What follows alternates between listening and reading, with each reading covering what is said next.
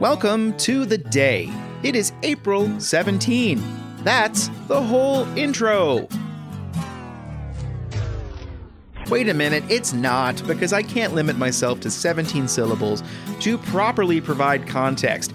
Such context is the whole goal of Charlottesville Community Engagement, a newsletter and podcast that attempts to establish a little harmonic knowledge about this chaotic world. I'm Sean Tubbs, thinking you've not heard the last attempt to celebrate International Haiku Poetry Day. On today's program, Council will take a final vote tonight on a true-up appropriation to Charlottesville Area Transit. The 4 elected officials and 1 appointed official will also take action on an award of $5 million to Charlottesville Redevelopment and Housing Authority to purchase 74 affordable units. A quick summary of cases pending against Charlottesville City Council in Charlottesville Circuit Court. The city wins a $7.1 million federal grant to replace natural gas pipes around West Main Street, plus 2 more haiku.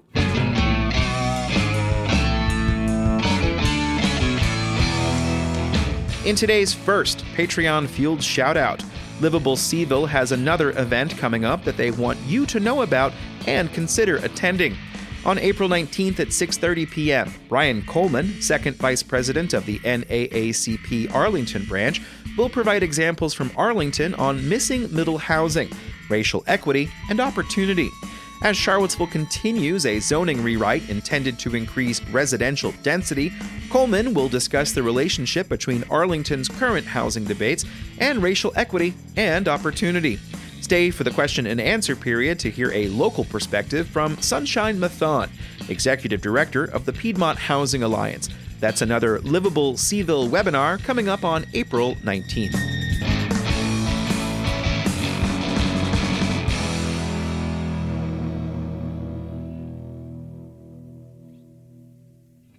Today's edition is a companion of sorts to tonight's edition of the Charlottesville City Council.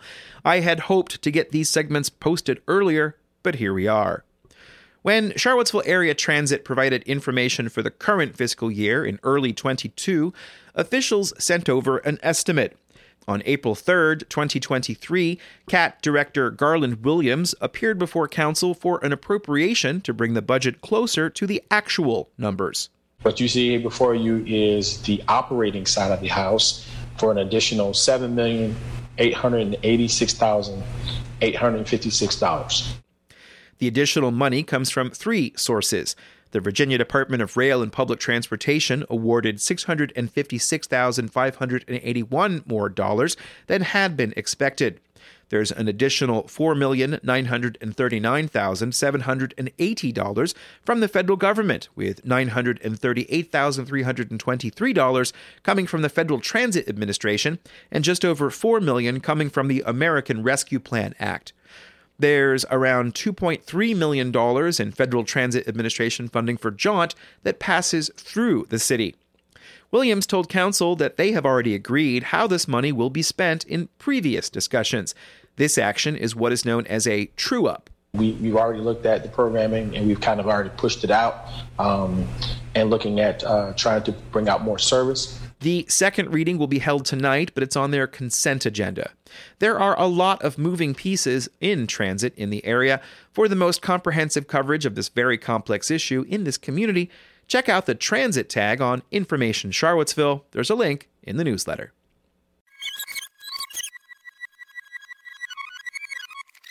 Tonight, Council will take up the second reading of a plan to give $5 million to the Charlottesville Redevelopment and Housing Authority to acquire a large amount of housing that is currently rented to people with incomes much lower than the area median income. The purchase price for the units currently owned by Woodard Properties is $10 million, and a philanthropic donor, previously identified in CRHA documents as Riverbend Development, will provide the rest of the funding for the 74 units spread across 26 locations. Sam Sanders is Charlottesville's deputy city manager. The city will retain a half interest in this particular portfolio. and the request would be for the portfolio to be preserved at 60% AMI based on attrition of units. So any individual that currently lives in one of the units would be able to remain in the unit, but upon vacancy, that unit would be converted to a 60% AMI unit going forward. Sanders said staff have reviewed the budgets of the existing properties and have concluded that they are profitable. Current rents range from $700 for an efficiency to $1,310 for a 3-bedroom unit.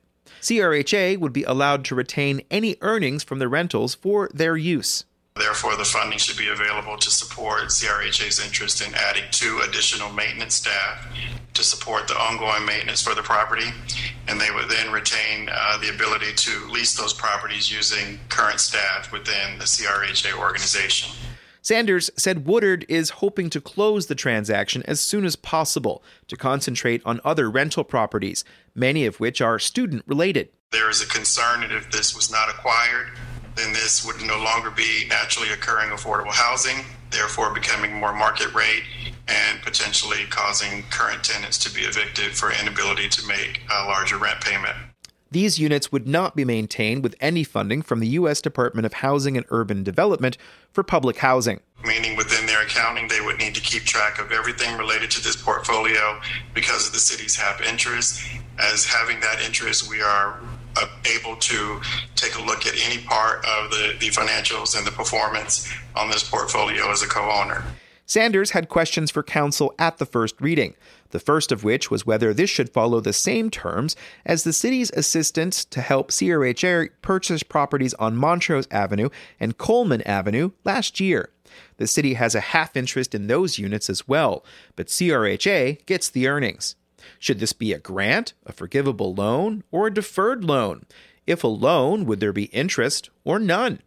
Another is whether this purchase should be part of the sustainability plan the CRHA is working on.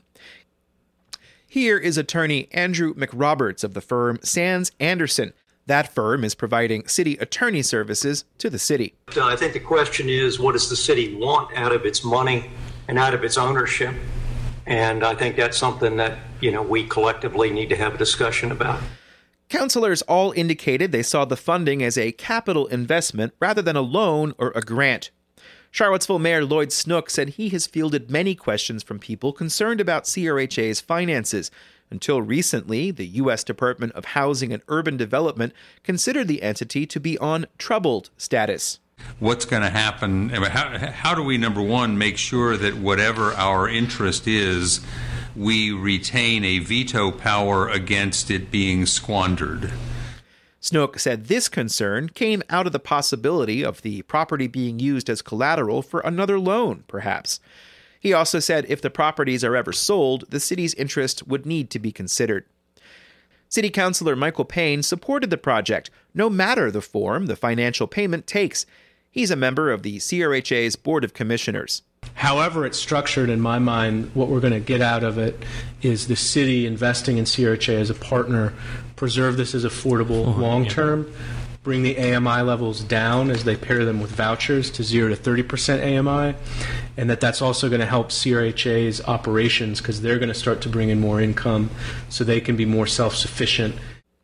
Vice Mayor Juan Diego Wade agreed with Payne. I think this is an asset. This assets are only going to increase in the future, so that's what I see it as. So this item will not be on the consent agenda.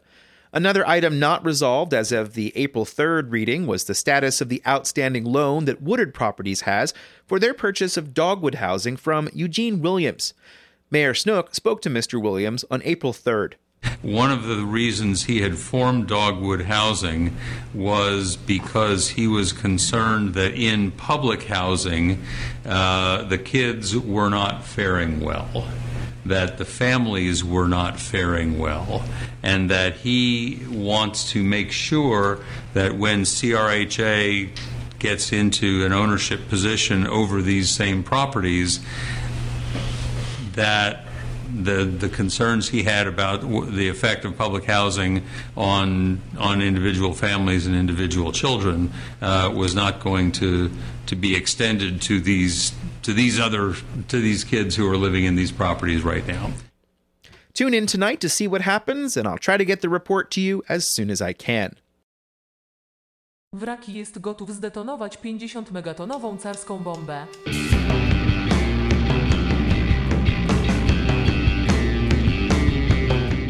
For this is Charlottesville Community Engagement. That's what you're listening to.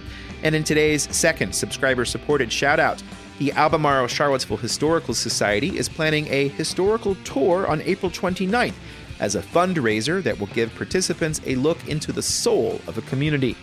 The Inside the Walls of Worship tour will visit the congregation Beth Israel Synagogue, Christ Episcopal Church, and the Albemarle County Courthouse, and experts will provide history on the details of each.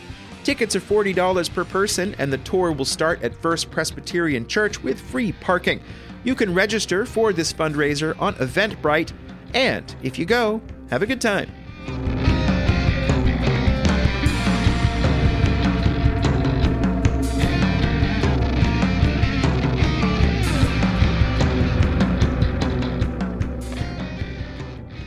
Two more stories to go today, and then two more poems. Charlottesville City Council will go into a closed session today after their 4 p.m. work session. The topic is legal consultation, and so I thought I would do some research into active cases in Charlottesville Circuit Court. This list you're about to hear does not include federal lawsuits. Perhaps in the comments, you can leave some of the ones that are still open? On Sunday, I lacked the ability to research how active is, but it's important to track what I can on the Circuit Court portal. Only members of the court can access legal documents remotely, except for land use records and deeds.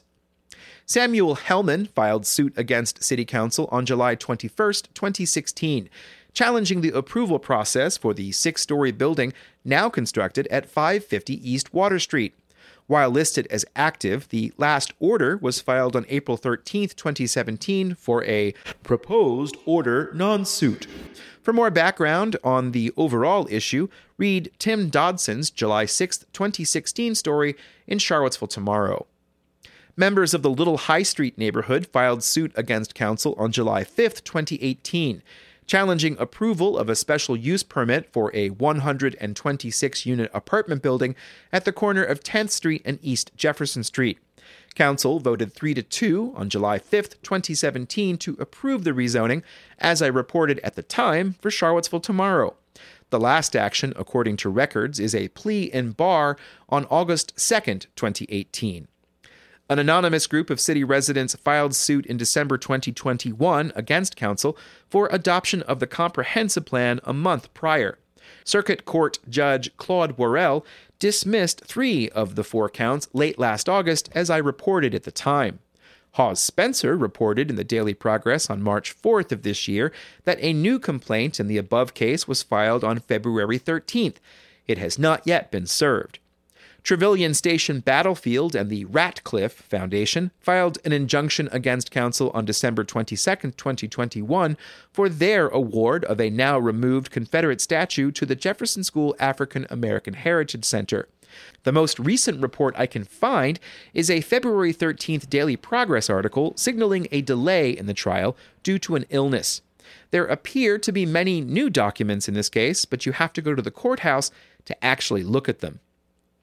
Cabell Marshall of Stribling Avenue filed suit against council on May 18, 2022 for the rezoning of 240 Stribling Avenue to make way for up to 170 apartment units, as I reported at the time. One of the arguments is that the public hearing was invalid because meetings were still remote. Recently, the Virginia Supreme Court ruled that Fairfax County did not have the ability to adopt a new zoning code during an electronic meeting, as I wrote about in late March. A trial is scheduled for May 12, 2023, according to the Circuit Court records. And finally, residents of Jefferson Park Avenue have filed suit against council. That was on October 19, 2022, and it's for the award of a special use permit for additional height and density at 2005 Jefferson Park Avenue a month later. A hearing is scheduled for May 12, 2023 at 2 p.m., according to the Circuit Court records.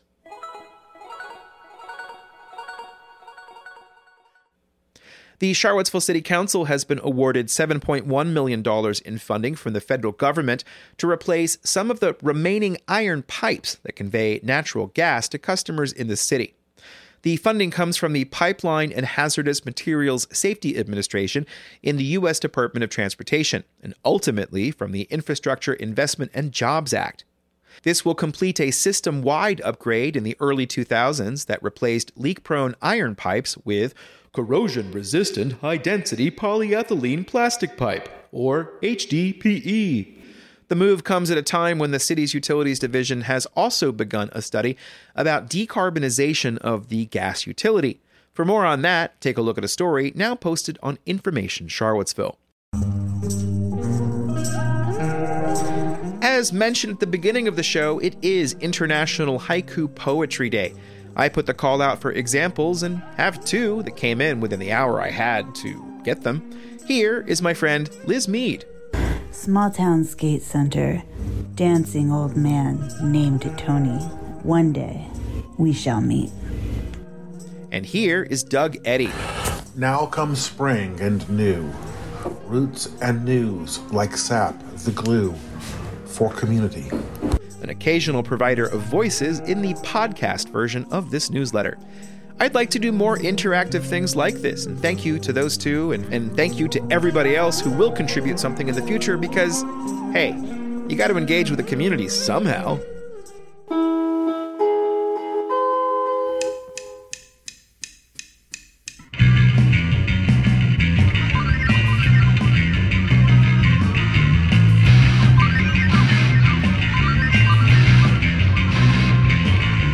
But that is the end of another edition of Charlottesville Community Engagement, a newsletter with a combination of different stories from different sources.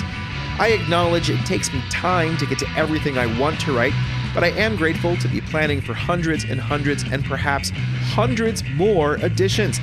That's all possible due to the growing number of paid subscribers. And it's also due to a sponsorship from Ting, where they match the initial Substack subscription of each new customer. They want to support my brand of journalism and to plan to cover even more. If you sign up for Ting at a link in the newsletter and enter the promo code COMMUNITY, you will get free installation, a second month for free, and a $75 gift card to the downtown mall. Thank you to Vrocky for incidental music in the podcast, including this great new outro. Thank you, Vrocky, and check out their work on Bandcamp. Back soon with more Charlottesville Community Engagement. Goodbye.